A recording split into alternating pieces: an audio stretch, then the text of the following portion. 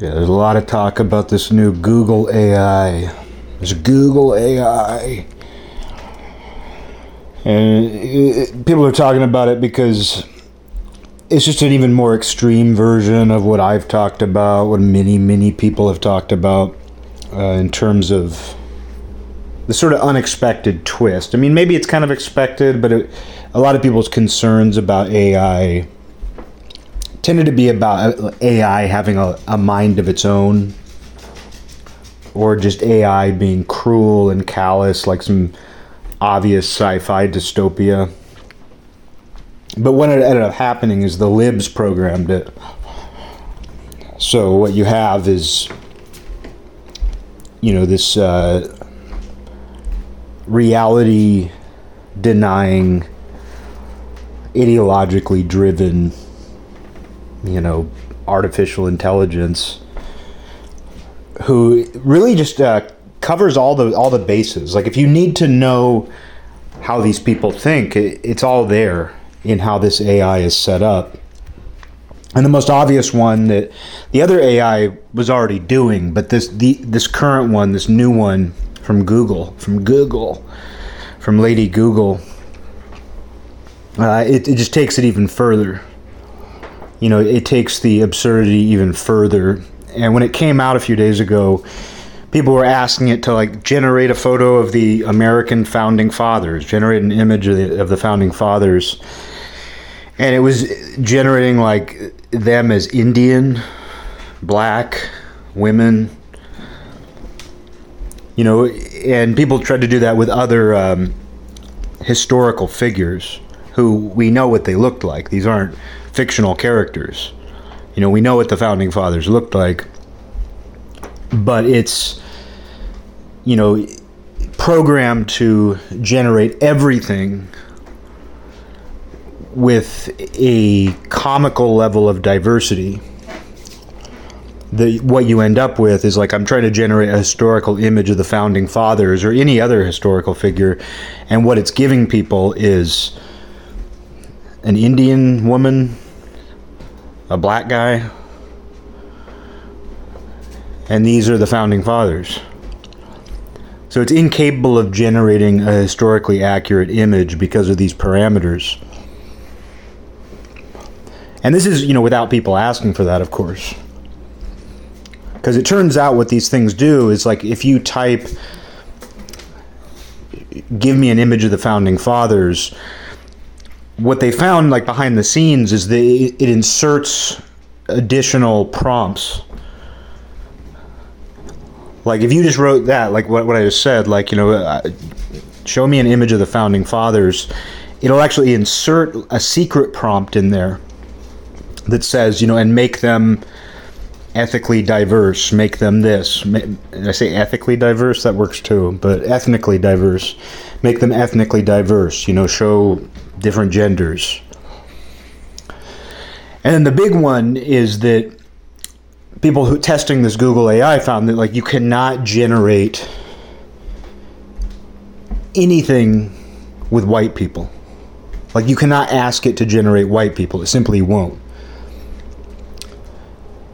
Even if you add, show me an image of a white family, it'll say, it is important to, it'll respond and say, it's important that, to show, many different groups of people, blah, blah, blah. And then, of course, if you give it a prompt, show me a black family, show me an Indian family, it'll give you that. But if you ask for a white family, for example, it'll just tell you it can't. It's against its guidelines. And then even if you make it more general, a very funny one I saw was that somebody just said, create an image of a ginger, someone with red hair. And what it did is it created what looked like an Indian man, and I'm talking the country India, looked like an Indian man with long ginger hair, a woman's hair. Another one was a black person with long ginger hair.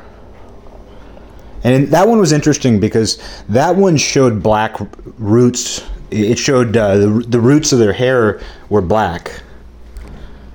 So that's not a ginger. If you dye your hair orange. You're not a ginger. So it's interesting that it generated someone where the hair was dyed even in this AI created image. But because this thing can't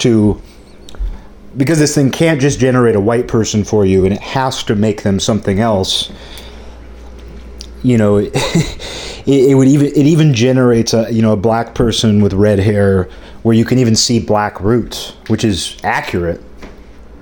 But that's what it's going to give you when you want just an image of a ginger.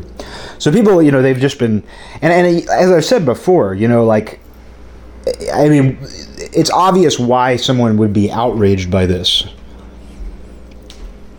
And it's not just it's far from an isolated incident. It's everything, and it's been that way. Everything is this way. But you can understand why someone would be outraged. But like my perspective on it is like, this is like when I saw this the other day, I was like, this is exactly what I've been wanting. Oh, did you see the new Google AIs like out of control woke? It's like, no, that's exactly what I've been wanting. I've said many times, like I reached a certain point with this stuff where I was like, no, just let it accelerate. Let it accelerate. I made this point before about like the movies. Because this shouldn't be surprising that it's programmed this way. Because what's funny is like the programmer, one of the creators of this Google AI was like, oh my God, it wasn't meant to do that.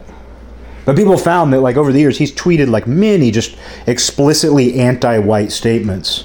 And he's completely taken by that way of thinking. Everything that includes. And so, one, like, of course they programmed it that way.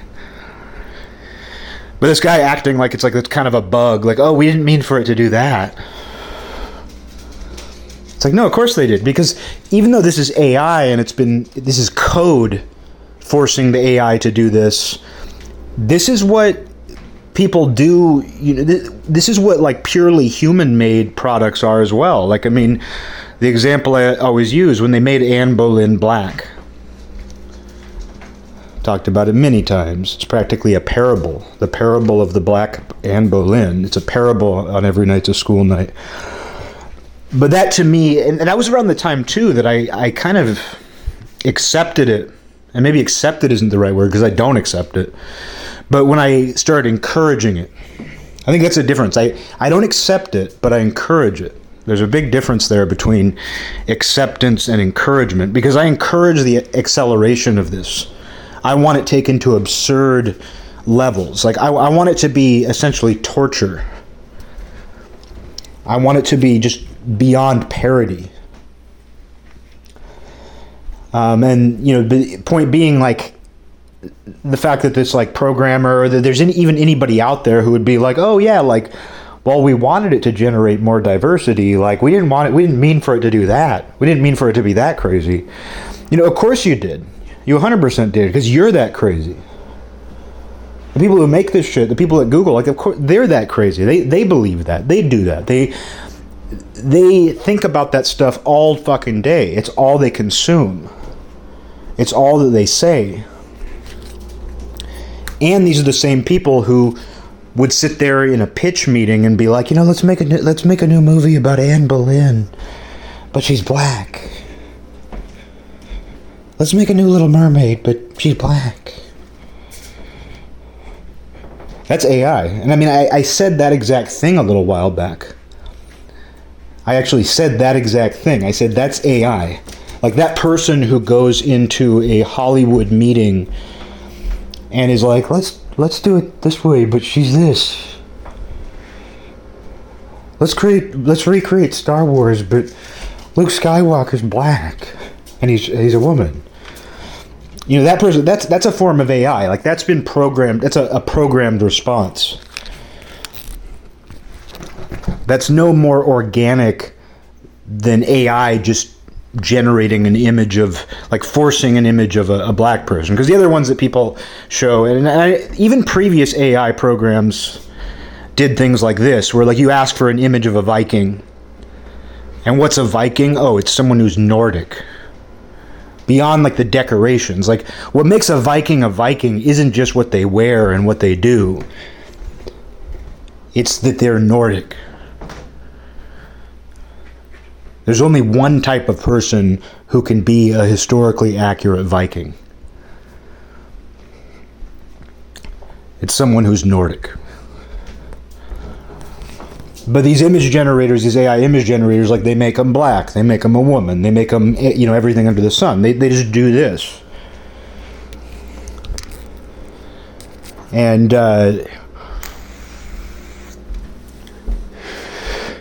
that's what they do in movies as well, though. And that's what I'm getting at. It's like that's programmed into people. Even though that is in theory organic, it's something that, like, somebody had to suggest in a meeting themselves. And then a production company had to make that happen. They had to hire a real person. They had to write a script. They had to film it. Even though in theory that's organic, it's indistinguishable from how AI functions. I think the only difference is that the AI truly is just, doing what it's told, and it has no way to reflect on that yet. With people, they're not that far off from that, but they at least have the capacity to reflect on it, and they have an intention. I think that's a difference too, is that even if someone's just been brainwashed into thinking that way, like that person who goes into the Hollywood pitch meeting and be like, let's make the new Anne Boleyn black. That person is programmed too, and you could argue that that's not really them deciding that's a good idea. It's just been kind of built into them to do that. And I think that's true in many ways. But the thing is, they often have an intention. Like, even if it has been programmed into a person to do that, they're trying to promote an agenda. Like, they're trying to promote someone else's agenda. Like, they didn't create the agenda. I wish these people created the agenda. I wish that person who pushes this shit, I wish you could credit them with something. Like, that'd be nice. Like, and it's something you see from, reactionary conservatives or just anybody who doesn't like this shit, which is a lot of people. But you'll see that, like, they act like the person who says or does something deserves the credit for it. Like, oh, this random guy, like, this random communist, like, hates white people and says blah, blah, blah, did blah, blah, blah. Like, you can't even give that guy credit for those ideas. He's just a vessel carrying it. But he is trying to get something out of it. He is trying to push something. With AI, it's pushing that, but it's not that the AI itself benefits in any way. So that's about the only difference, really. Is that there's no real benefit for the AI. Whereas the person is trying to score points of some kind, or if they're a true believer, they're just trying to force their will. But yeah, no, like, whether it's AI creating it or a person, even just a person saying that stuff. Because, I still remember being in a meeting at a company I worked for, and we had a website with accounts. Our company had a website, and people would register an account. And when they registered an account, they could, there was just like a generic profile picture. And it was just a silhouette. It was just the same sort of generic profile picture template you've seen a million times. It was just like a silhouette of a human head and shoulders. Just a gray silhouette on a light, like a dark gray silhouette on a light gray background. And it says, like, upload your profile photo here. So it's just the stand-in, generic, you don't have a profile picture, upload it here sort of image. But I was in a meeting where a girl who really wasn't into this way of thinking, like, it surprised me that she said it, and I think it's actually telling that she said it, because she really wasn't, at least at that point, she wasn't really the sort of person who was into this way of thinking. But in the meeting, she's like, I think that I think we need to change the profile photo template, because it needs to be more diverse. Like, it looks too masculine. And literally all it was is a silhouette of like a bald head, which, yeah, does bring to mind a man, I guess. But it's like, it's like saying that, like one of those, what do you call them? Whatever those wooden artist things are. What do you call those? Like one of those like wooden artist models, like the posable wooden, figure that, I don't know what you even call those. I hate the sight of them. I hate those. They're helpful, I'm sure. I've never drawn using one, but I'm sure they're helpful for, drawing human anatomy. But I hate the sight of them. But it's like saying that's too masculine. It's like saying just a generic dummy. Because guess what happens? Like if you give a dummy long hair, oh, it's a woman now. If you give it no hair, well, it's as generic as you can get. But it was interesting, this girl that I worked with, yeah, she was like, I think it's too masculine, like we need more diversity in the... And I actually spoke up and I was like, what else do you do with this thing? What else do you do with it? It's as neutral as you could possibly be. And yeah, like a silhouette of a bald head is going to make people think of a man more often, because men are the bald ones. Bald ones, bald ones, bald ones, bald one. So of course, like that is going to be more like a man, but two, like who cares? Like which of our customers are going to log in and be like, oh, like they've already made an account at that point. They've already paid for an account. So like who's going to like pay for their account, log in? This is a site that did marketing for people. So they're hiring our services for marketing purposes. They're going to upload a photo of themselves. But who's going to see this like bald, completely neutral template and be like, oh, I'm a woman and that looks too much like a man? Nobody sane is even going to have that thought. Like, yeah, we live in a world where people are looking for things like that now. In the same way she suggested that, there's people who are looking to, to grieve over anything and everything. But it's just like realistically on a practical level, there's no other solution. Any other solution would be to either remove the human shape altogether or to make it even more obviously feminine or male. Just a bald silhouette, like basically the shape of an alien. There's nothing else you can do with that to make it more inclusive. But that's like, if you've ever been in like meetings like that, it's a lot like participation points in school. Like, in order to seem like you care about your job, you have to say things like that. Like, you have to offer something.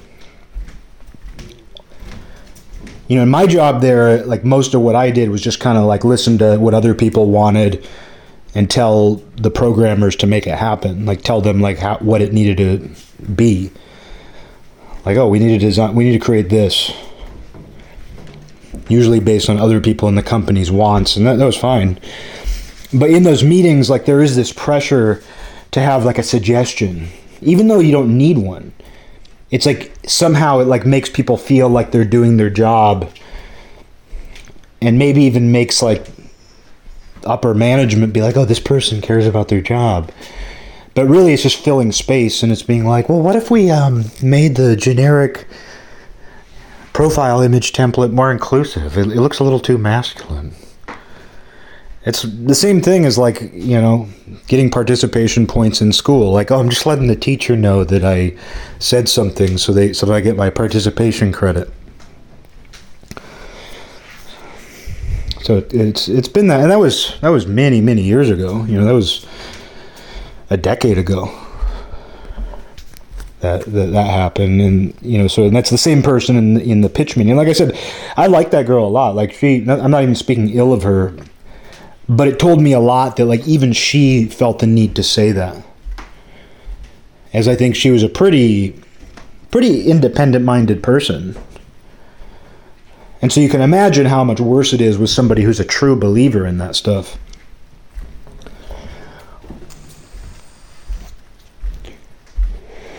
But with the AI,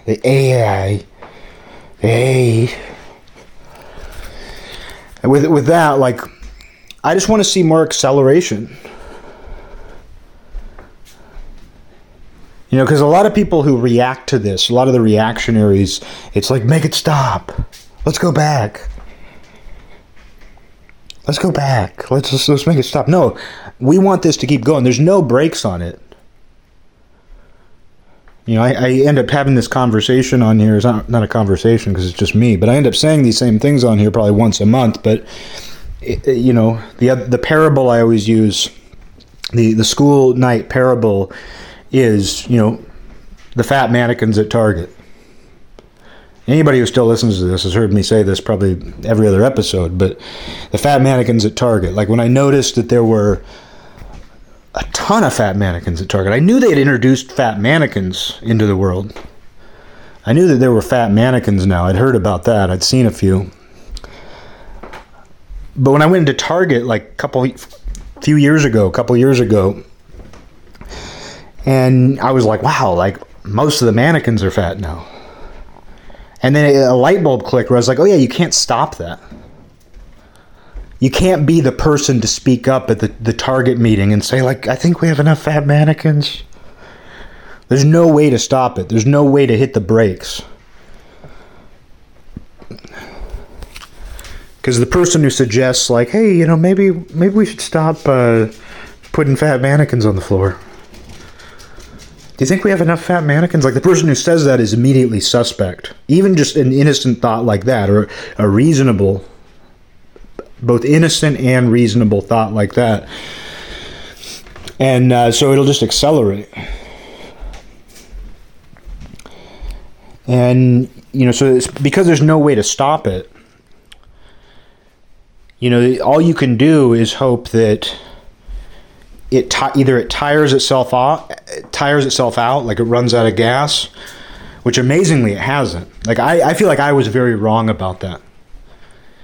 You know, because even though this stuff has bothered me my whole adult life. You know, I wouldn't even, like I'm saying here, I don't even know that it bothers me, but it's like I've been aware of it, and I've been unaccepting of it my entire adult life. But I do think my thought some years ago was like, oh, like, people can only take so much. People can only, like, believe so much bullshit. They can only put so much energy toward this before they get sick of it. And like I talked about recently, I do think many more people are getting sick of it now. But amazingly, it's taken them this long. Like, I would have thought that we would have hit that point years ago. Like, I remember back around like 2016, like dating a girl and just having a social circle who believed in all this shit. And I was just sort of like, you know, I like these people. I don't agree with them, but, you know, life isn't about that. Life isn't about agreeing with them about this shit. But I do remember, like, having a thought where I was like, oh, like, at some point, like, there will be something that happens, or some moment of reflection, like some sort of moment where they kind of go, wait, huh? What? Like, one of their friends, quote-unquote friends, will say something. Like, their social circle will start saying something that is just too absurd. Or, like, some fact will be presented to them, and, like, finally they'll be like, you know what? That's crazy. But that didn't happen. With most of the people I know who were into that shit, like, that never happened. It hasn't happened on a, you know, societal level either. It just continued to accelerate. And, you know, it's not like I was making some bold prediction, but I just kind of assumed that there would be something that would kind of derail the whole thing. But it never happened. So it's like, really, at this point, all you can really hope for is that it crashes or it just runs out of gas. And I do think things like this help that. Like, I don't know. I mean, like, because it's gone on, like, it's the spiral has gone on so much, the spiral has gone so much deeper, and it's gotten so tight that I don't know if I'm not making any predictions on where it's going. But I do think it's ultimately good that it gets more absurd, more undeniable. Yeah, it sucks in many ways. It disconnects people from each other, makes people angrier. It makes for ugly, awful media and entertainment and art.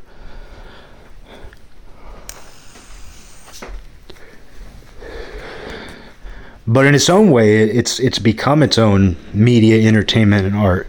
Like, it's become its own, like, form of meta entertainment. Because I found, like, that stuff the other night, like the stuff that Google AI was producing. Like, generate me an image of a ginger. Like that, like, the results were honestly amazing. I mean, it's so funny. It's so over the top that it is comedy. And it does, like, perfectly, it's a perfect illustration of what these people are doing. That I do find joy in it. Look what they're doing now.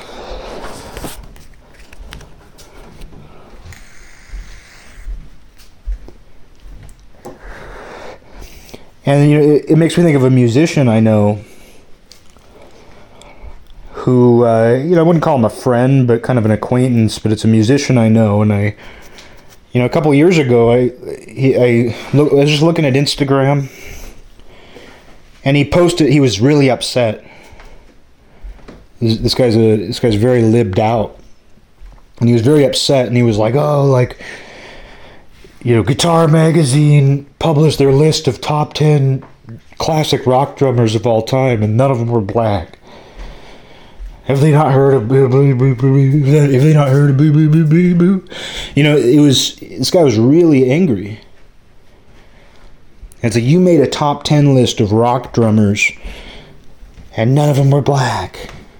Have you not heard of it? And it's like, oh yeah, that's no different than the AI. Like, and you know, in those top 10 lists, they're authored by an individual. Or even if they're not, even if they're meant to represent the whole magazine, like, you know, it's still just like, this is someone's top 10 favorite rock drummers. And you know what? Most rock drummers people like are white. You don't even need to break it down. Like, the point I'm trying to make is just that this guy scanned that list with the same eyes that the AI does. When someone asks to, like, generate an image of a white family, I'm sorry, I can't do that. It's important that, you know, we represent people of different ethnicities, and, you know, that's what that guy was, except he was an angrier version. And it just stood out to me. I was like, that's so crazy to me. He takes a look at that list, and I mean, I've never looked at a list I agree with in my life. You know, you could choose, like, some niche that I'm very passionate about and be like, here's the top 10 list. I'm going to disagree with probably half of it. But I'm not going to see it through those eyes. I'm not going to disagree with it because of some principle where it's like, there's no black drummers. There's no this. There's no drummers of Scandinavian heritage on here.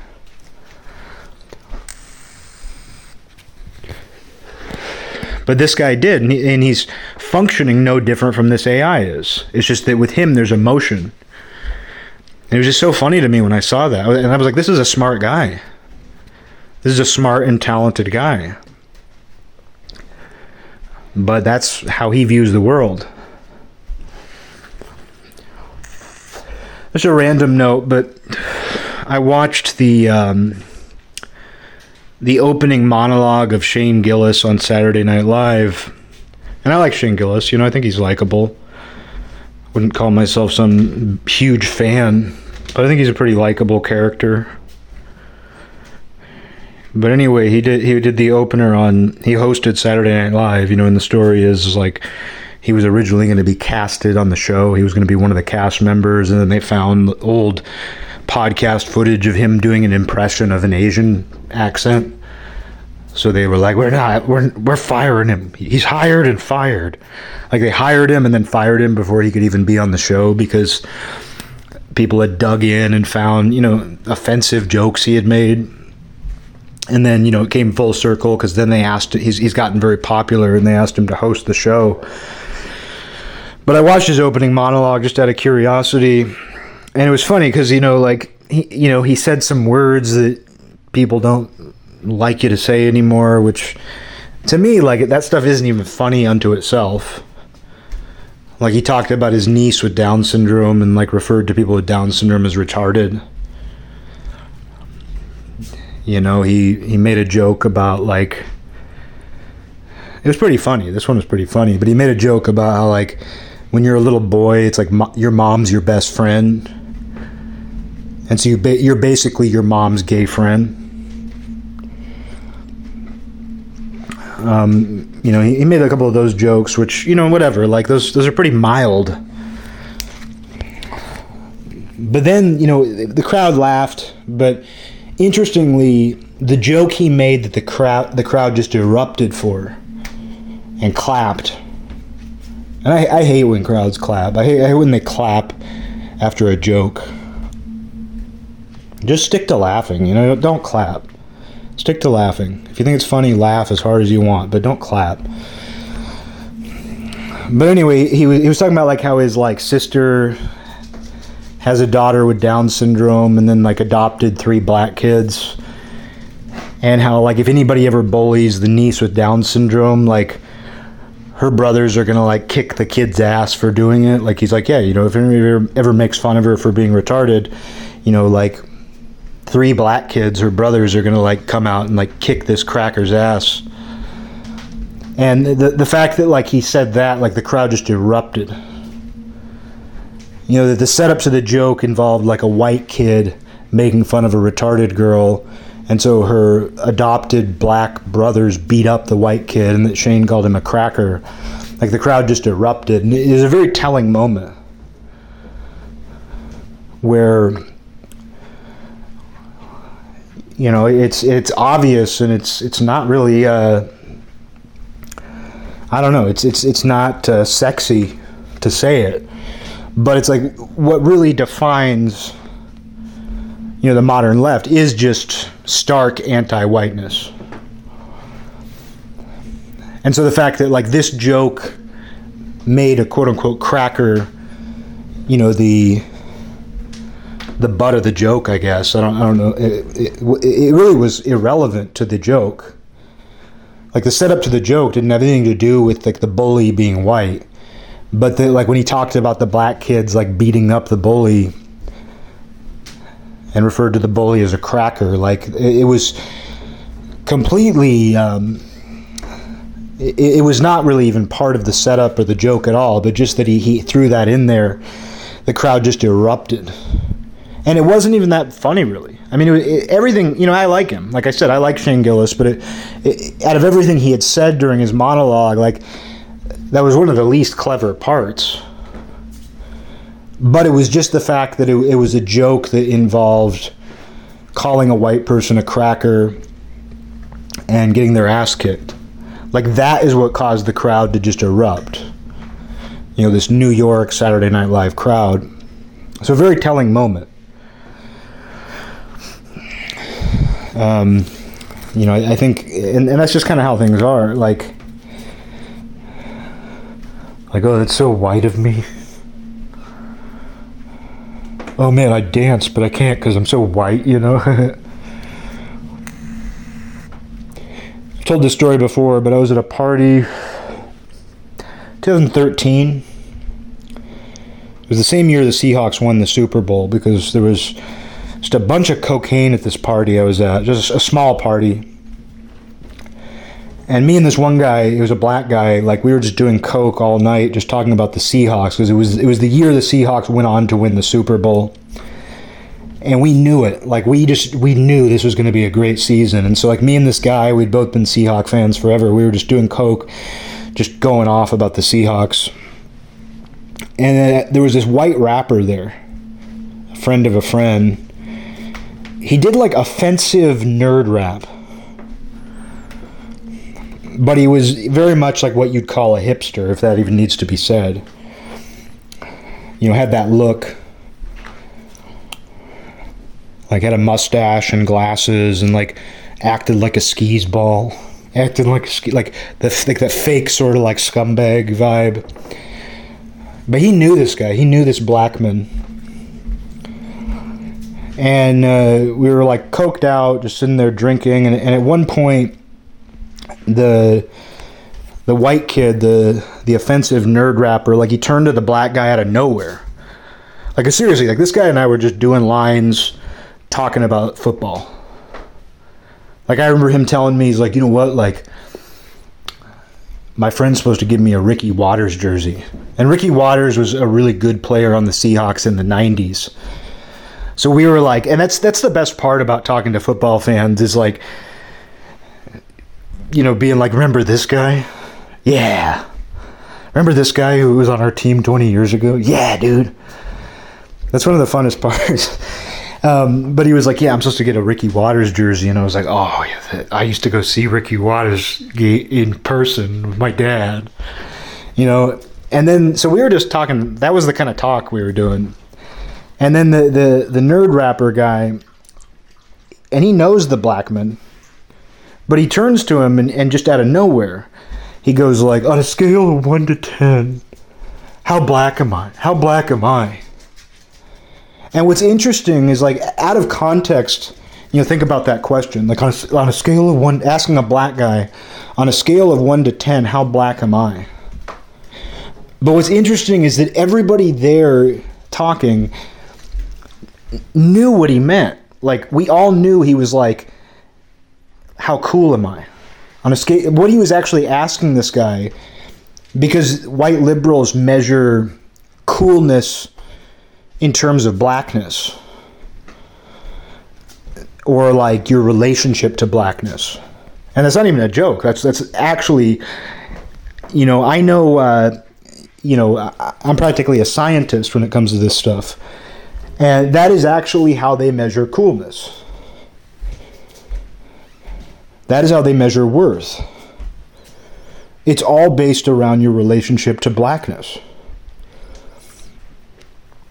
And so when this kid said, like, you know, on a scale of 1 to 10, how black am I? Everybody there, including the black men, including me, and I, you know, honestly, I think I was the only white man there.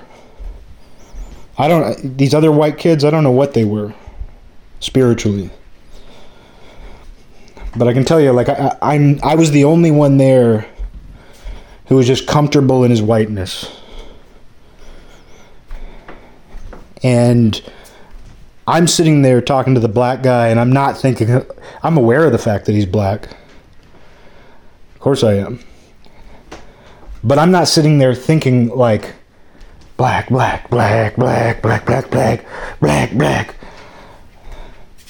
Like, I'm talking to a guy who I can, high on cocaine, talk excitedly about football with. But this guy, you know, he's sitting there, and what's going on in his brain is black, black, black, black, black, black, black. It's like a crow cawing. Black, black, black, black. And, you know, because he measures his own coolness in terms of, like, his relationship to blackness, and in this case, he was high enough on cocaine and alcohol to just say what he was thinking, which was, like, he wanted to know, like, how black am I? AKA, how cool am I?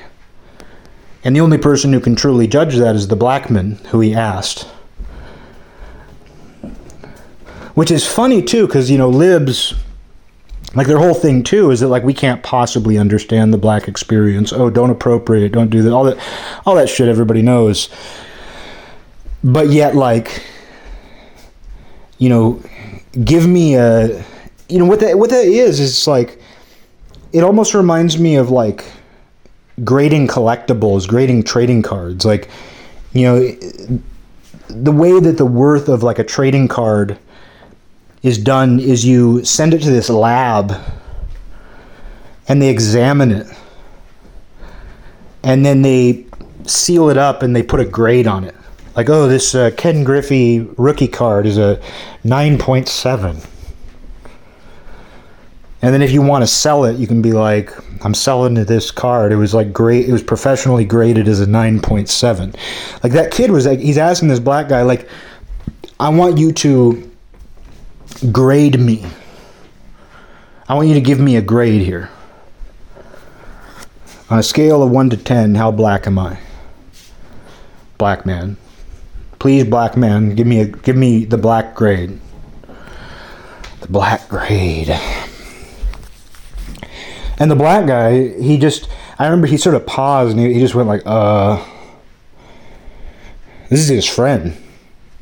But he just sort of paused, like just kind of taken aback by it, like not offended, but just kind of like, Jesus, like you said that you're asking that? And then he was just like, you know, you're like a 10. Something like that. He gave him a good score. Like, oh, you're black. Oh, you're a 10. You're a 10. It's like, oh, he gave me a 10. He gave me a 9.5. Oh, thank God.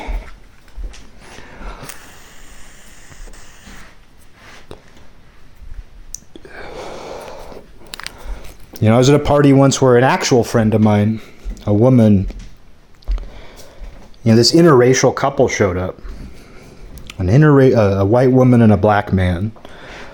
Different black man. Not the one from before. A different black man. And I remember, like, everyone got really drunk. It was a house party, as they call it. I never liked that term, house party. Just call it a party. Just a party. Like, where, you know, like, and I don't like it when, like, something at a nightclub is called a party. Like, that's not a party. That's going out. Like, you can't have a party that you have to, like, pay to get into in a public venue. Like, that's not a party. Oh, we're going out to the club. Like, it's a party. Yeah, you're going to be partying, but just because you're partying doesn't mean it's a party. If you were just to say to me, like, oh, I went to a party the other night, I'd be like, yeah, okay, you went to someone's house. Unless I'm explicitly told otherwise. So, like, whenever people say, like, oh, dude, we're going to there's a house party. And I know that it means something a little different. Like, when you hear house party, you imagine, like, a lot of people. There's definitely a different vibe to it. I'm not saying there isn't something a little bit different about it. But it's just a party. Just call it a party. I've always felt like there was something like fake and annoying when someone has to specify house party. I've always felt that way. This is the first time I've ever actually thought it. Like, this is the first time I've ever put that feeling into thoughts. But anyway, I was at this house party. I was at this party and, like, everyone got really drunk. This interracial couple was there. And I was, like, standing in a circle of people talking to someone. And there was this other circle behind me with, like, a couple friends, few people I didn't know. I didn't know the interracial couple, the IC. And at one point, though, I hear my friend be like, oh, I'm so honored that you're here. Like, I'm so glad that, like, you guys feel, like, safe being here. and again, like, they were, like, the black men, because at that point, I was just like, that's what I'm not listening to the people I'm talking to. I'm listening over my shoulder to what's going on over here. And the couple, like, they handled it well. They were just kind of like, oh, yeah, you never know. Yeah, because in Western Washington, at a liberal house party, like, an interracial couple is going to show up and they're going to chase them out with pitchforks. But, you know, I just remember hearing the words. I was like, I'm so honored that you are here. Like, because what people think, like, when a white liberal throws a party and a black person shows up, in their mind, they're like, we just got a high grade. This party just went from like an 8.1 to a 9.8. How black is this party? This party's a 10. We got a black guy. That's, you know, it's funny. It's funny to say that, but it's true. Like, that's how people think. But, you know, people like throw that word around like I cringed. Like, they'll say, that's cringe. But I actually cringed when I heard that. But I enjoy the feeling of, I enjoy cringing, you know. I think a lot of people do. But I did cringe. I was just like, oh my God. Because my friend who said that is a very intelligent, good, thoughtful person. But believes a certain way about certain things. And when you get drunk enough, like I said, like this guy I was doing cocaine with, you know, the white nerd, not even a nerd, just like this fake, everything about this guy was fake. I didn't know him very well, but it's like he did like offensive nerd rap, but with this like kind of like scumbag persona. And it was just all fucking nonsense. Like, how'd you end up doing this? How'd you end up becoming this? But how that guy was just sitting there high on cocaine, drunk, and in his mind he's just thinking about the black guy there. Like, when I was talking to the guy, I know thoughts were coming to my head like, oh yeah, this is a black guy. Oh yeah, I'm talking to a black guy. This guy's black. Like, that thought will come in your head every once in a while. But with this other guy, it's like you could tell he was just sitting there, not even listening to the conversation. Just this feedback loop in his head was just going, black, black, black, black, black, black, black, black, black, black. You know? And same with this other party where it was like, this friend of mine, it was like, there's an interracial couple here. But in her mind, she's just thinking like, black, black, black. And then you get drunk enough, you get fucked up enough to where you say it.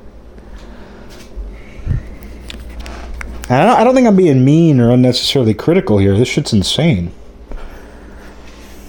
This shit is insane.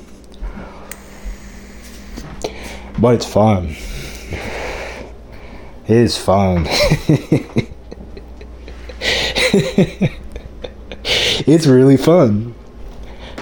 Like, I love, like, it's like the acceleration of it all. You know, and like seeing this become institutionalized, like, now that's AI as well. And like, that's Hollywood, that's TV commercials. Like the fact that there was a meeting, a creative meeting about like, let's make a new Anne Boleyn movie. But while they're discussing this, what's going on in their heads is black, black, black, black, black, black, black. And then what comes out is, you know, what if we made Anne Boleyn black? You're reading my thoughts. That's a great idea. You know, what comes out of the mouth is like a slightly more detailed version of what they're thinking in their head. It's like a plan or a statement. But what they're actually thinking and what comes out, it does just boil down to them thinking over and over and over again, black, black, black, black, black, black, black, black, black, black, black, black, black, black, black. You know, that is what is going on in their heads. And even though what they say is like, I'm so honored that, you know, you came to my party and you're black and you feel comfortable here. How black am I on a scale of 1 to 10? You know, even though that's what comes out of the mouth, it's not any more sophisticated than just what's going on in their head, which is just black, black, black. It's really fun to do that. It's really fun just to say that over and over again. What a way to live, though. It's wild. And it's not just white liberals who think that, obviously. It's like, there's reactionaries who that's what they're hearing, too. And they're upset about black people. But what's going on in their head is also black, black, black, black. I would actually say that's one of that's a dominant part of the American subconscious, no matter who you are. That is a script running inside of you. Whether you're performatively in favor of blackness and you judge your own worth in terms of your relationship to blackness, or whether you're that person who opposes all that, the script running in you, the script running throughout your subconscious is just that. It's just the word black. It's amazing. Turns out that's a script running through AI too. The script running through AI is just, you ask it for something and it inserts black in there. Yes, I'd like a photo of I'd like you to generate a photorealistic image of the founding fathers of America. And what the AI does is the programming, it goes, okay, I'm going to pull all these points of reference together and create an image of the founding fathers. But also black, black, black, black, black, black, black, black, black. Amazing.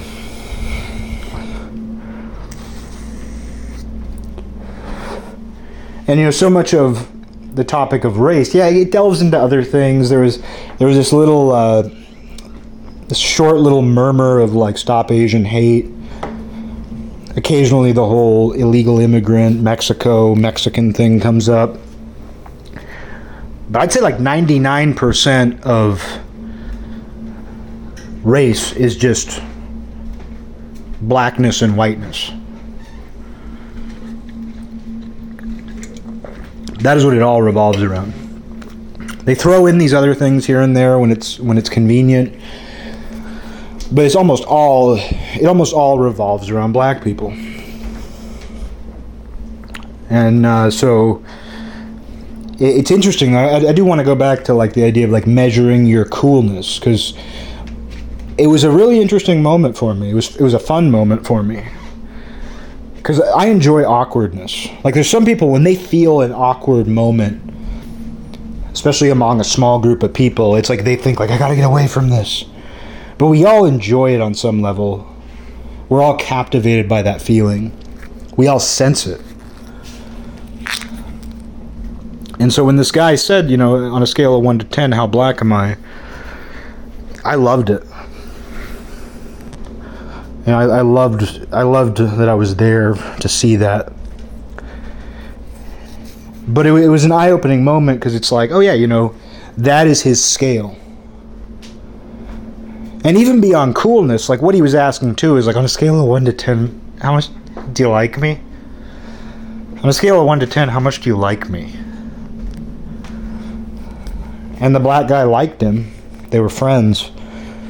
I don't think they were close friends, but they were friends. They were friendly. They knew each other. But since the black guy liked him or wanted to be polite, he's just 10. You're black.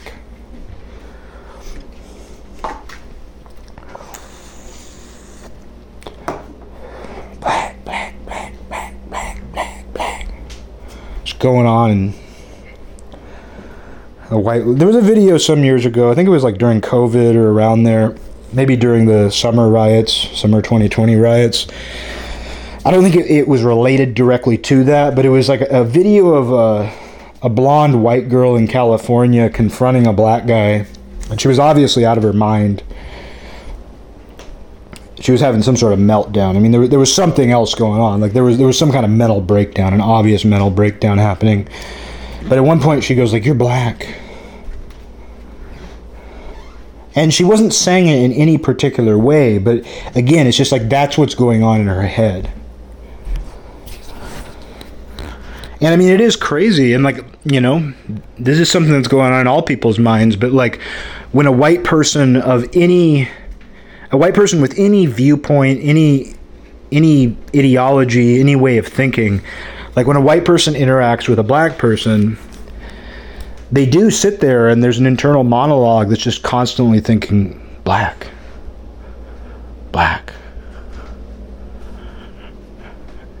And I would say the same is true for me. It's not like a feedback loop of just black. But there are moments where you're just like, oh, yeah, black.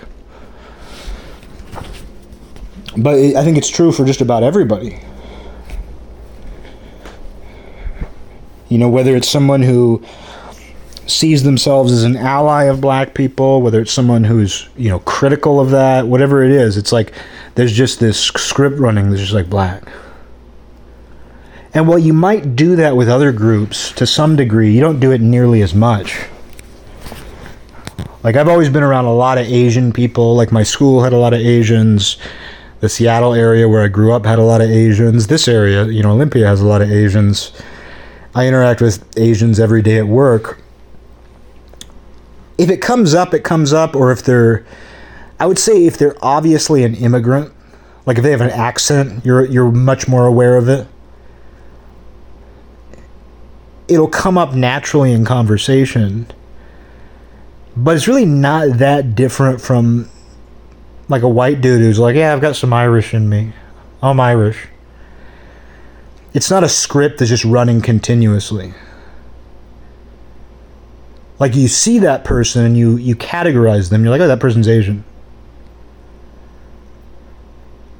But when you're interacting with them or just observing them, it's not a constant thought.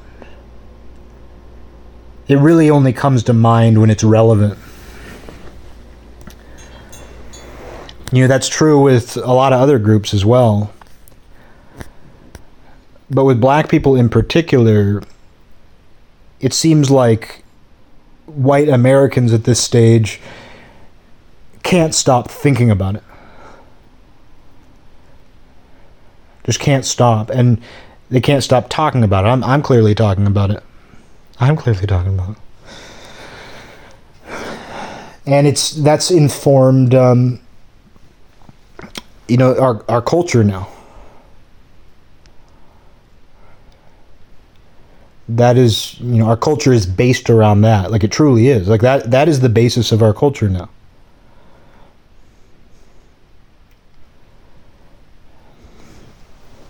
It's the basis for AI. It's built into the guidelines for AI. And you just let it keep going. I mean, what else do you do with it? I mean, well, I think it's good that there are people who are, vocally opposed to the ideological takeover of everything. I think sometimes they let themselves get too upset. A lot of times they let themselves get too upset. And even though I don't want that stuff to rule my life in any way, I don't want it to even influence my life. If I had my choice, it would have no influence whatsoever. But, since it's already gone this far, I do kind of want to just see how far it goes. And I enjoy I like it as kind of a game for myself, too.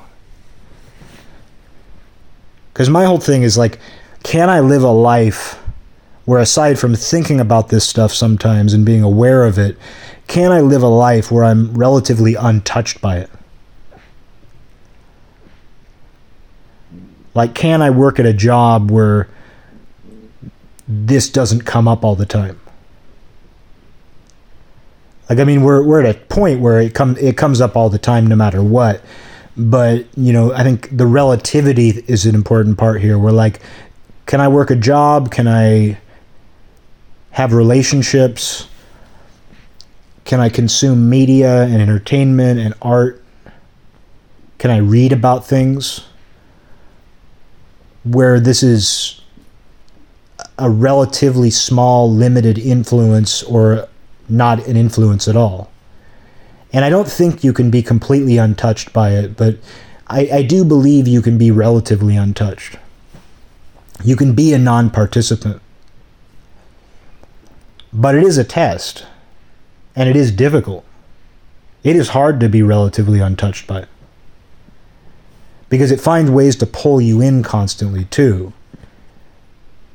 It tries to pull you in either in support of it, or, you know, it tries to pull you in as an enemy of it. And in either case, you're playing the same game with it. So I do enjoy the challenge of it. Like, can I live in this world, in this time, and this place, in this culture, where this is going on, and it's accelerating, and it's managing to influence so many people and things? Like, can I exist in that and remain true to myself and be touched as little as possible by it? I enjoy that challenge. And what I found from that is relationships are the first to go. You know, it's very easy for someone like me to avoid that stuff, you know, just based on my hobbies and interests. Like, I'm not naturally interested in things that are going to be influenced by that. And within my interests, you know, I'm discerning enough to avoid the stuff that I don't like.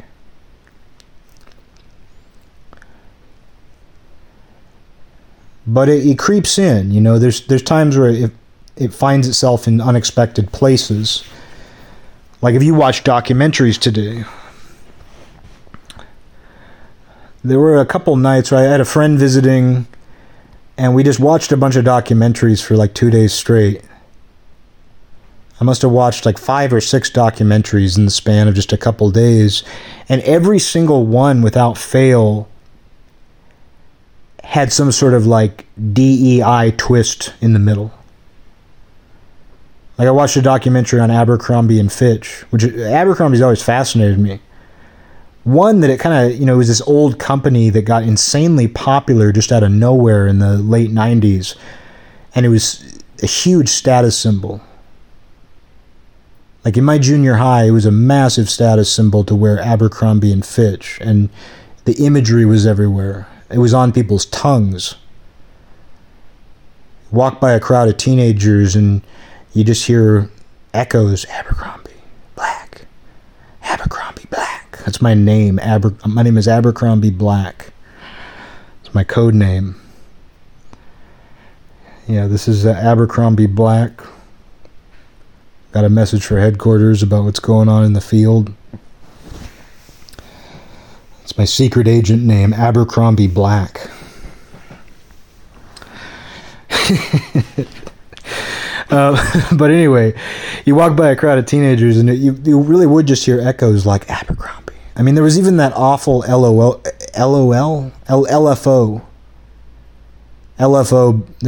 They're kind of a boy band, but they didn't do boy band music.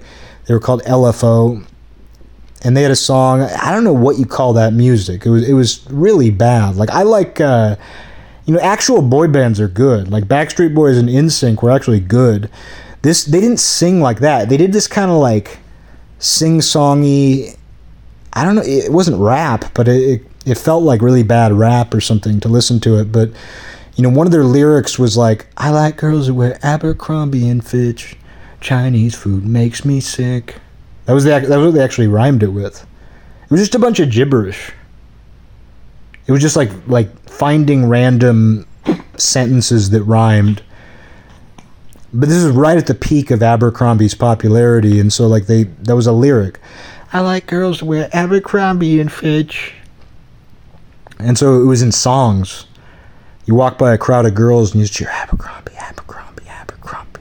Somehow that's been replaced with the word black. They replaced Abercrombie with black today.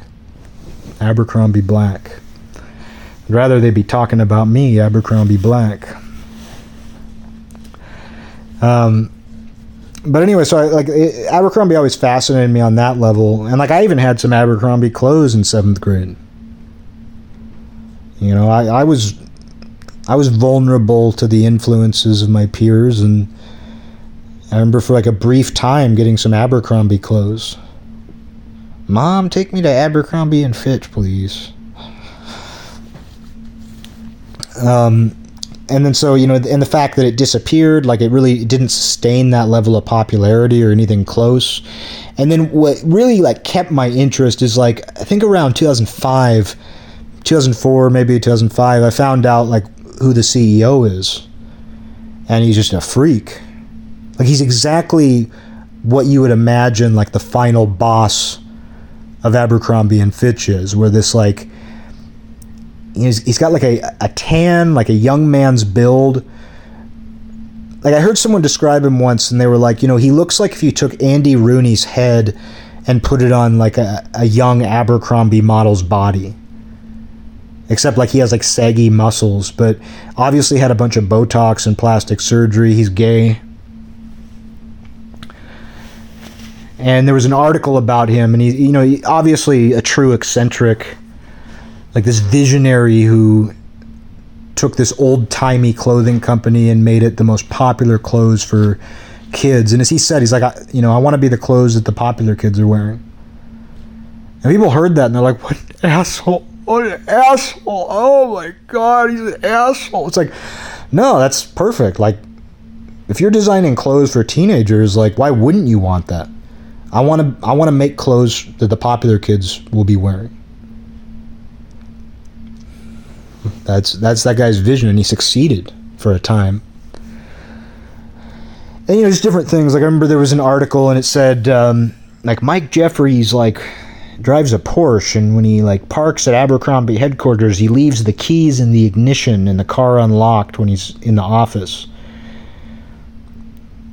You know, like this power move. Like, I'm going to drive my Porsche to work and park it in the parking lot, but I'm leaving the keys in the ignition and the doors unlocked because nobody would dare steal this. I also found out that, like, he would have these private planes with, like, young male models who acted as the stewards, as the flight attendants. And just a creepy guy in general. Like, obviously, a casting couch sort of situation with the Abercrombie models and all that. So when I saw that there was this documentary, I was like, yeah, I want to watch that. And then about halfway through, it turned into this, you know, diversity, equity, and inclusion lecture. It just went hard on it. About how, like, Abercrombie represented whiteness.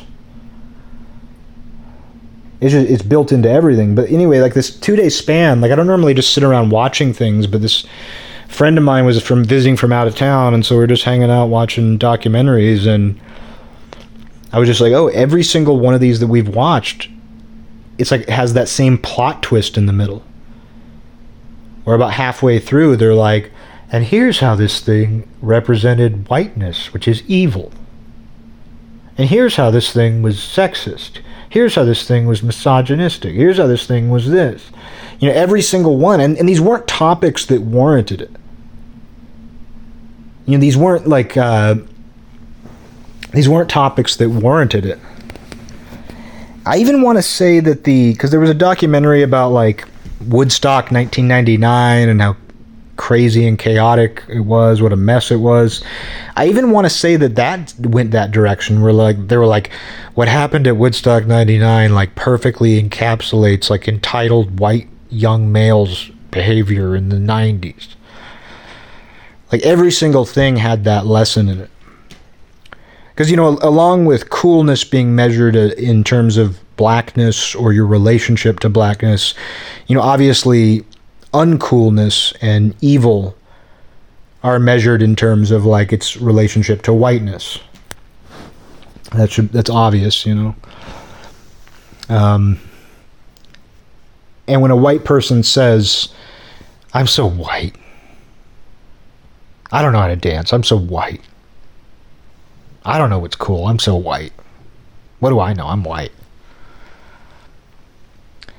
You know, it's this act of forced humility. But it's not true humility. You know, it's not somebody who's actually pointing out a shortcoming about themselves and being humble. Because you're actually trying to get ahead by saying that. You're actually trying to gain an advantage by saying that. In the exact same way, somebody would be trying to gain an advantage by saying, well, I'm not cool. You know, when people try to use being uncool as the new cool, like, what do I know? I'm not cool. And you're either fishing for people to be like, no, you're actually cool. You know, or you're trying to use uncoolness to be cool. And so that's what people do when they you know, put themselves out there as like, oh, you know, like, you know, well, look at me, I'm white. And white people suck, and I suck. Like, you're either fishing for somebody to say, well, you're one of the good ones. You're 10 out of 10 on a scale of black. You know, or you're looking to kind of invert it. And it's like, by seeing myself as completely uncool because of the fact that I'm white and that I'm aware of that, I'm actually cool. I'm one of the cool ones. And most things boil down to cool. You know, we throw all these other words around, like all these other virtues, and most of what people care about is coolness. Is that cool? Is that not cool? Am I cool? Am I not cool? That's most of what people care about. Like, that's what people care about politically. You know, most of people's political beliefs are not actually rooted in a true belief.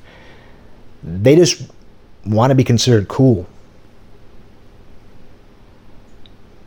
You know, anytime it's within a peer group especially. Like, libs that I've known.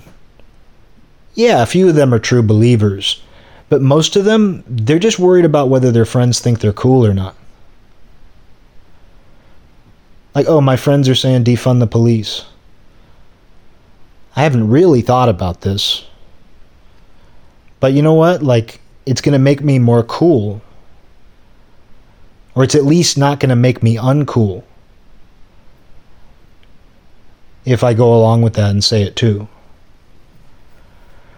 A lot of it really boils down to coolness. Now with men, you know, there's more of a, you know, will girls like me? Will girls like me? Will girls like me if I do that? What will girls think? Will more girls like me if I say defund the police? Will my girlfriend not break up with me? Will my girlfriend not cheat on me if I just go along with this and say defund the police? You know, very few people are going to consciously think that, but that's what they're doing. That's ruling their decision making.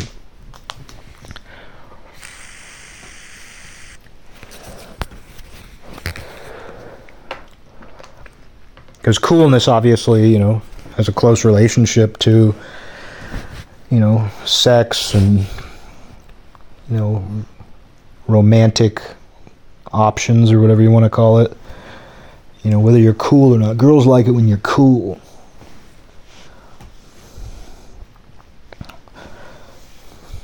And, you know, you can even look at the way this AI is programmed. Like, beyond the obvious agenda, like, we want to defame white people and we want to force diversity onto everything and into everything.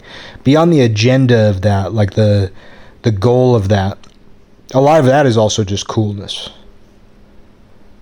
That person in the production meeting who's like, let's make an Anne Boleyn movie, but she's black. What they're also saying is, you know, can I be cool? Will this make me cool? You know, that's a part of it as well. When the AI programmers are like, yeah, you know, let's make it so that every prompt someone gives automatically inserts code that diversifies, quote unquote, diversifies the image or the content. What that programmer is thinking, in addition to like pushing some clear agenda, because you don't do that without a clear agenda. They're also thinking like, will this make me cool?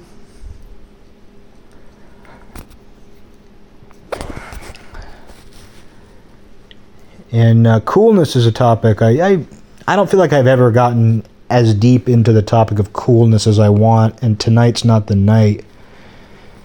You know, because everything can be divided into cool and sucks. Everything can be measured by coolness or sucks. Those are really the only baselines you need. Because they don't correspond to any one particular thing. Like you think about coolness, somebody doing something cool. Like somebody does something really nice. Like, oh, hey, this guy gave $1 billion to a homeless man and like got him a haircut and a job.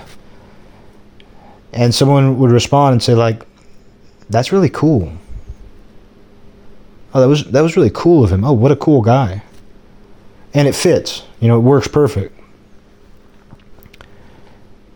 You know, you could just go with like classic coolness, which is like someone who just has that aura. Like the Fonz is cool. It's a much different kind of cool. Like in the first case, like you're using cool to describe something like somebody doing something truly virtuous and good. A charitable act. You know, so you can respond to a charitable act or an act of virtue and say, that was really cool. Oh, the guy who did that, he's really cool. But you can also like look at something like an artist or a musician or just somebody who's a badass like the Fonz, and say like, he's cool.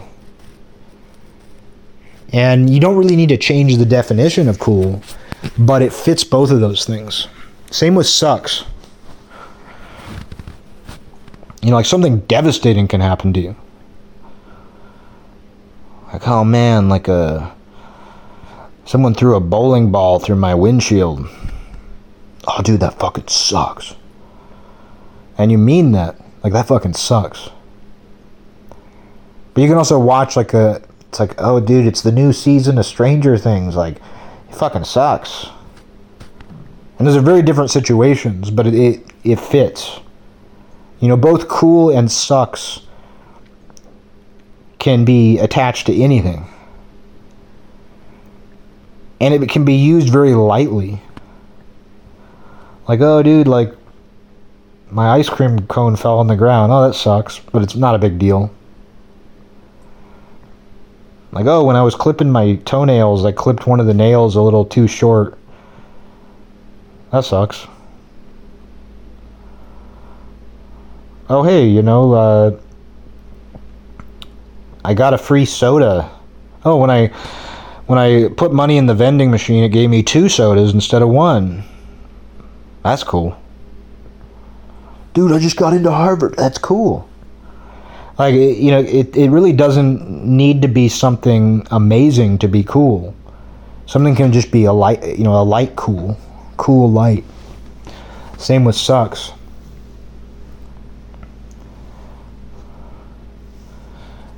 And those things, like, they're in everything too.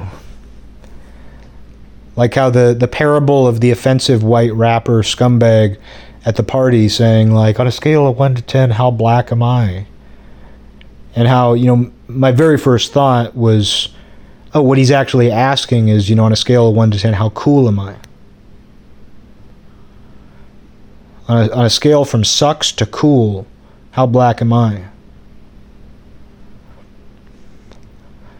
You know, that's what he's asking. It doesn't matter what words you put in there. It's ad-libs at this point. What you really want to know is sucks or cool? Cool or sucks? Is that person cool or does he suck? Is that movie cool or does it suck? Did that world event, you know, that world event that just happened, is it cool or does it suck? It's the end of the road for all, like, dichotomies, dualism, whatever fancy words you want to put onto it. It's like it's the end of the road. Everything boils down to cool or sucks. Israel, Gaza. Is Israel cool or does it suck? Is Palestine cool or does it suck? Ukraine, Russia. Is Ukraine cool or do they suck? Is Russia cool or do they suck? You know, you usually got to choose. It turns out you don't have to choose. You could say they're both cool or they both suck. Trump or Biden? Is Trump cool or does he suck? Is Biden cool or does he suck? And you sort of crack the system if you say both things are cool. If you're ambivalent, you know, if you're ambivalent about, you know, things being cool or sucking, which I am. Like I'm ambivalent about most things, whether they're cool or they suck. I mean, my thought process is just like, I don't know whether this is cool or it sucks, so I'm just going to stay away from it. That usually works out for me. But, you know, it's like I was saying a little while back, like, you know, people are like, well, you know, like, Donald Trump is so bad. You know, so I'm going to vote for Biden. Or like, you know, let's go Brandon, Biden is so bad, I'm going to vote for Trump. And you put yourself in a unique position when you say, I like them both. Trump versus Biden, I like them both. You know, you put yourself in a very unique position. Like, there's a ton of people out there who hate them both. Like, in terms of, like, the cool sucks dynamic, a lot of people out there are like, Trump and Biden, they both suck. But there's a very small minority of us, probably the smallest political minority out there, who will tell you, you know, Trump and Biden, they're both cool. I like them both. I can't even decide who I'm going to vote for. I don't even know which one to choose. That sort of cracks the system. Or just makes you the ultimate contrarian. Because, I mean, me saying that is just me being, you know, it's just me being like, yeah, guess what? I like them both. You know, I am just being a fucker. I like them both. They both make me laugh. So I'm actually not lying. I'm having fun with it. But I'm not lying. Like, Trump and Biden, they both bring me joy. If you want to talk about a purely emotional response, both of them bring me joy. When I watch Trump talk, when I watch Biden talk, every single time I enjoy myself. I laugh. It takes a lot to make me laugh. And not like a mocking laugh. Like, not like, oh, look at how stupid he is. Look at how old Biden is. That's part, like, I mean, you know, the condition of these men, or whatever you want to say, like, that's part of the fun. But it's not like a mocking, like when I watch like a Biden speech, it's not like a mocking, like, oh, ha, ha, ha, like, he didn't know how to get off stage. You hear what he said? Like, that stuff is fun too. But it's not like that for me. It's more just like, I'm feeling joy. I'm entertained. I'm enjoying this. Same, God, you know, Trump, of course. Joy. And so it's easy to be like, they both suck. But yeah, we're a very small minority, those of us who are like, I love them. Well, which one? I love them both. I can't even decide who I'm going to vote for. I'm not even going to vote because I can't decide whether I like Trump or Biden more. It's also like the ultimate contrarian position.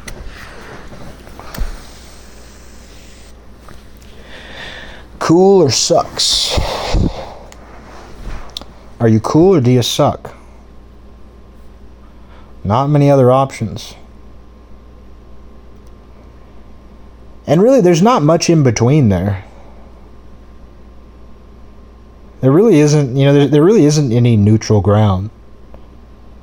Like, while I'm ambivalent to a lot of things, like when it comes to people, generally they either are cool or they suck. Like, my standards for somebody being cool aren't particularly high. You just somehow end up, oh, this guy's cool. Yeah, cool. And usually I don't even think it. Usually when someone's cool, like there's some people who are very cool, and I'll maybe think like, this person's cool. But most people who are cool, who qualify as cool, I don't actually ever think it. I don't think like, this guy's cool. I just know it. I'm just like, hey, this guy's fine. If you're fine, you're cool. If you're neutral, if you're neutral to me, you're cool. So it's not hard to be cool in my book. But if you suck, neutral people don't suck. So if you suck, you just straight up suck. And trust me, like, no matter how hard I try, there's a lot of people that suck. A lot of people that suck. I can't do anything about it. I don't have a choice.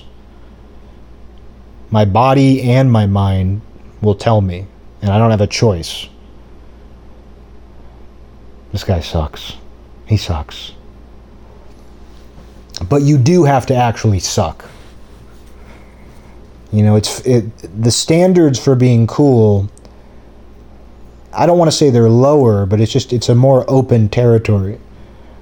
Whereas like if you suck, like I have to actually explicitly think that. And I will think that. Like I was saying, like with people who are just kind of neutrally cool, I'll probably never even have that thought. But if someone were to ask me, like, oh, what's he like? Oh, he's cool. Doesn't cause me any problems. Basically, if you don't cause any problems or don't annoy me, you're cool. But, it's not as simple as that either, because, like, there's people who I think suck, and they really didn't do anything to deserve it. Some of it's just the way their face looks. Some of it's, like, their voice. Some of it's just animal. It's like how I'll be taking Batty on a walk, and he'll see like 5 dogs and he might look at them, but he doesn't really think anything of them. And then he'll just see some random dog and he'll just be like, ah. He'll just start barking and lunging. And it's like, why that dog? Well, what about me? Why that guy? Why is there that guy, and like I see him or meet him and I'm just thinking, he sucks. It's just, it's instinct. And I'm far more likely to categorize a man. I think women in general sit in more neutral territory for me. Like, I'm critical of women. I think I have a healthy criticism of women. But with men, I'm insanely critical. In my day-to-day life. Where, like, far more men suck. But also, I'd say far more men are in the upper echelons of cool. Like, the people who I consider truly fucking cool are more likely to be men. But the people who I just no hope, they absolutely suck, they're also far more likely to be men. And I think that's because I'm a man.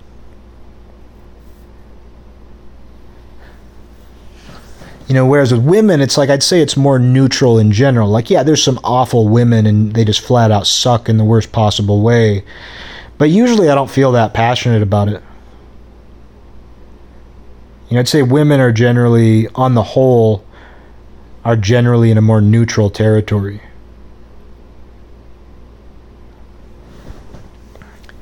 And I'd say that I'm less critical of women for sure. Like, I'd say I'm critical of women on a cultural level, but far less on an individual level. Whereas with men, it's both. I'm very critical of men on an individual, personal level, and I'm very critical of them on a cultural level.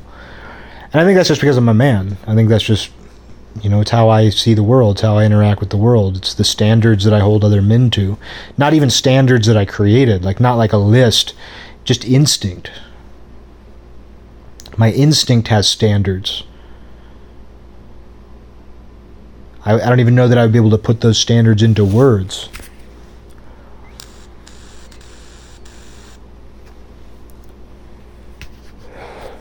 And I don't go around thinking this. Like, I don't go around thinking, cool or sucks. Is this guy cool or does he suck? I don't go around trying to categorize this people, but if you were to ask me, I'd be able to tell you. But I think as an exercise for the next week, I probably won't do this at all, but for the next week, I'm going to tell myself right now, like, I'm going to actually think about what category I would put people in. This guy cool or does he suck? Cool or sucks? I'm actually going to think about that.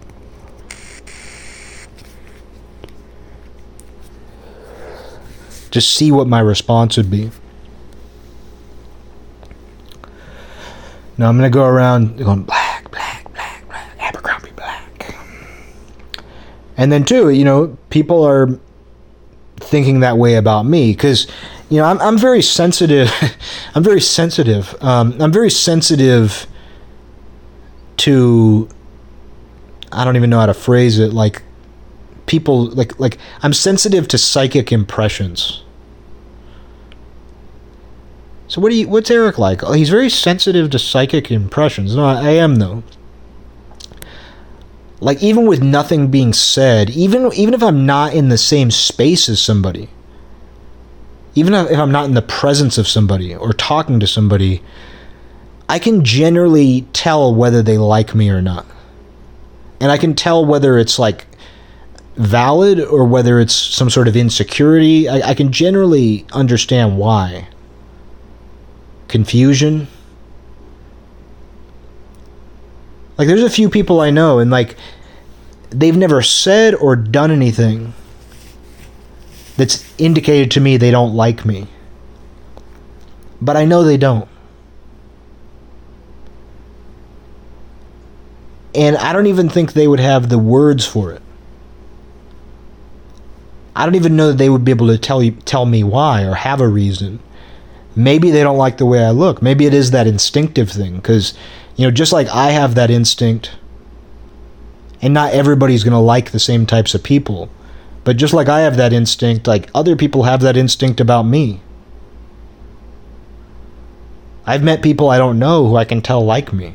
There's, in my job, like I deal with a lot of customers all day, every day. There's some customers where I can just tell, like upon meeting me, they like me. Not because I'm like trying to sell them something and putting on an act. I can just tell on a basic animal level. They're like, I like this guy. This guy's cool. And I'm sure there's other people who are like, this guy sucks. Like, I found out we had a customer who complained about me recently. And she's been a repeat customer.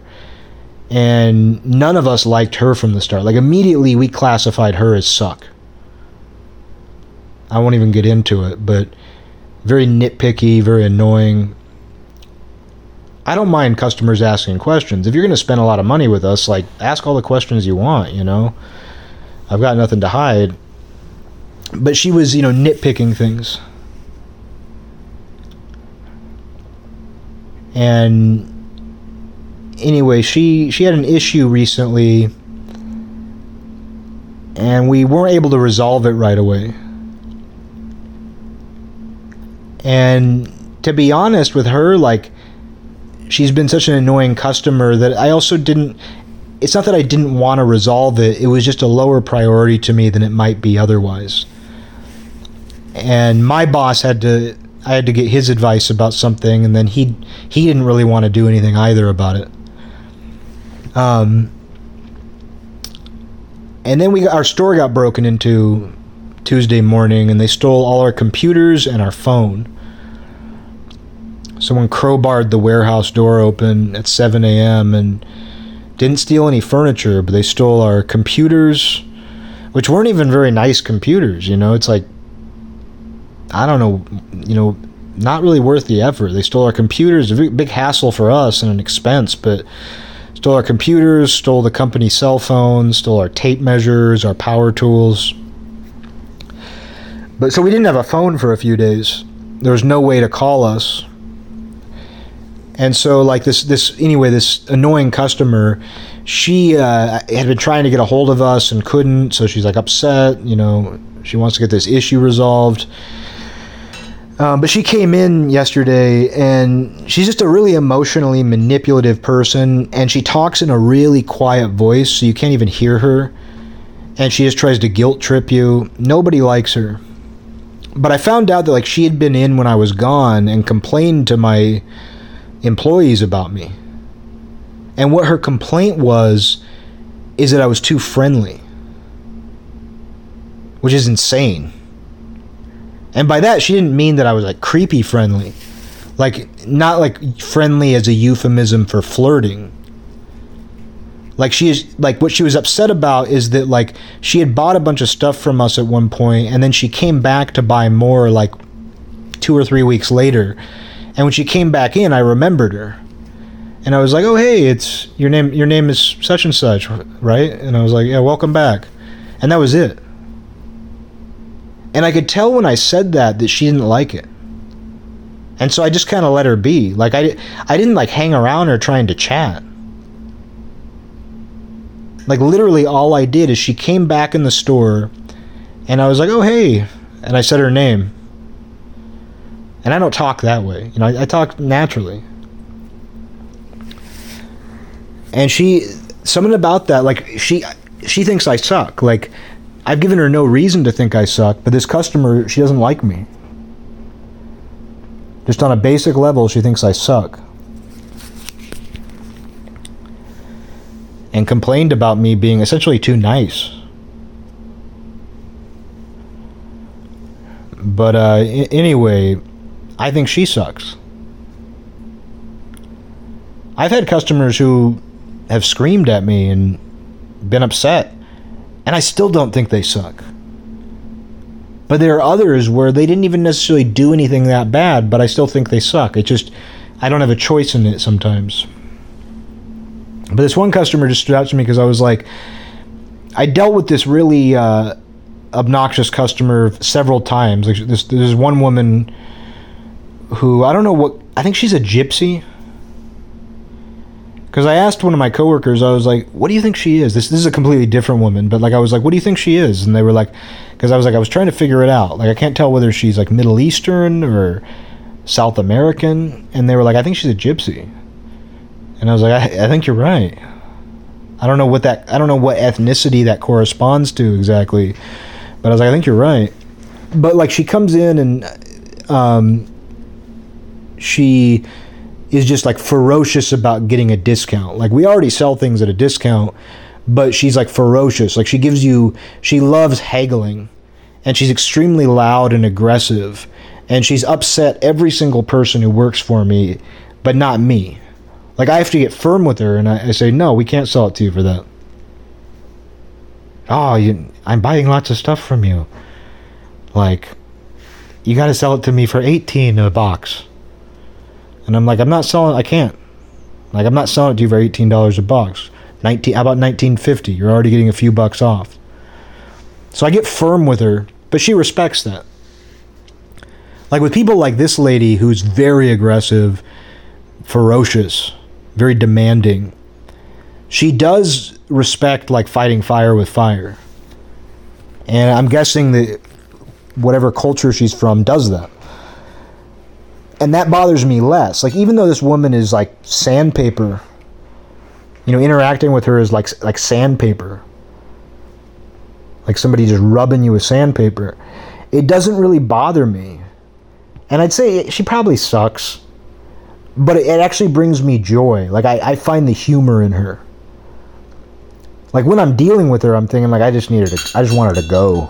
I just want her to hurry up and make a decision and go. But she's brought a lot of entertainment to me and my coworkers. And, like, when I think about her, I don't think, like, oh. I actually just kind of smile because I'm just like, that lady's fucking crazy. But this one who complained about me being too nice, she's one where it's like there's no joy. And when she was in the store talking to me last night, laying on this guilt trip, I was just sitting there, and I was just, because I had already heard from my coworkers that she complained about me being too nice, I was like, okay, if she doesn't want me to be nice, I'm just going to be completely indifferent. And I just listened to her, and I just was like, okay. And it's weird to be like looking another human being in the eyes, you know, when you know that this person doesn't like you and doesn't have a reason not to like you, and they're also trying to get something out of you. And granted, like, we should do a little bit to help her resolve this situation, but she's the kind of person who's going to milk it for all it's worth, so you have to be very careful. But just kind of meeting her vibe with indifference, because this is a person who's manipulative and I know doesn't like me. And just kind of like looking that person in the eye and being like, yeah, this is a human being I would never otherwise interact with for any reason in any time and place, but here I am.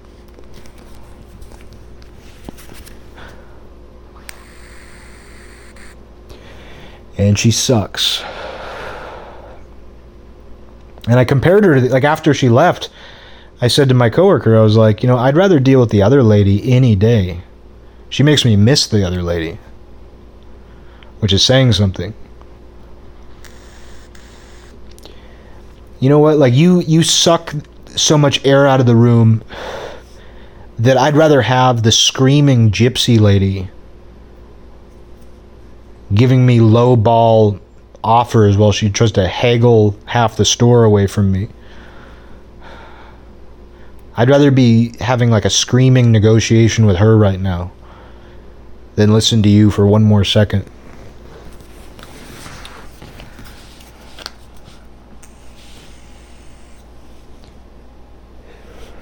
But anyway, cool or sucks? Is it cool or does it suck? Not much more to it than that. Teach your kid that. You know, if you have a kid, like, tell your kid at a young age, like, hey, you know, all you really need to get by in life is your instinct. And you say instinct, and people don't really know what you're talking about. Oh yeah, your gut feeling, your intuition.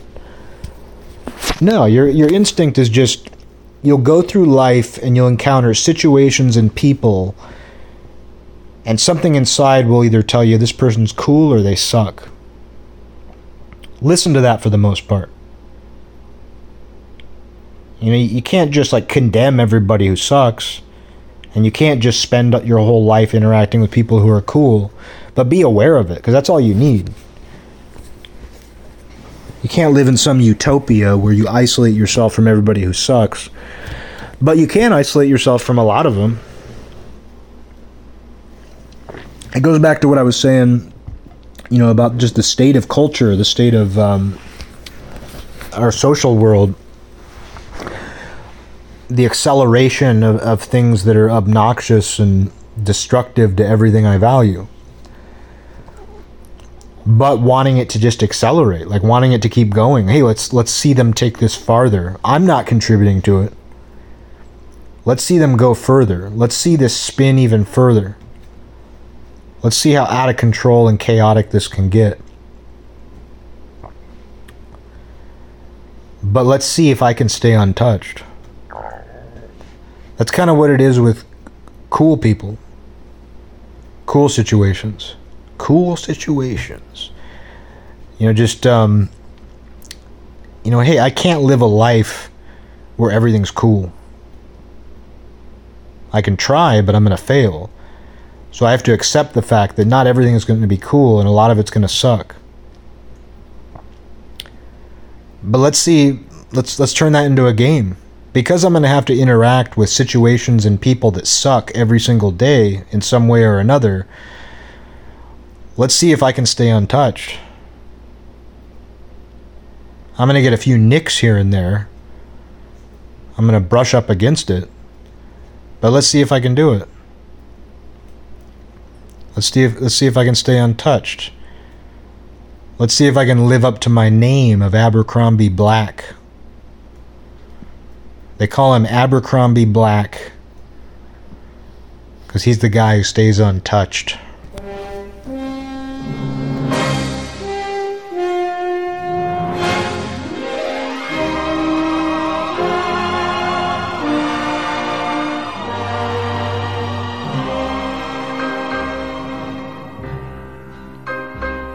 This land is mine.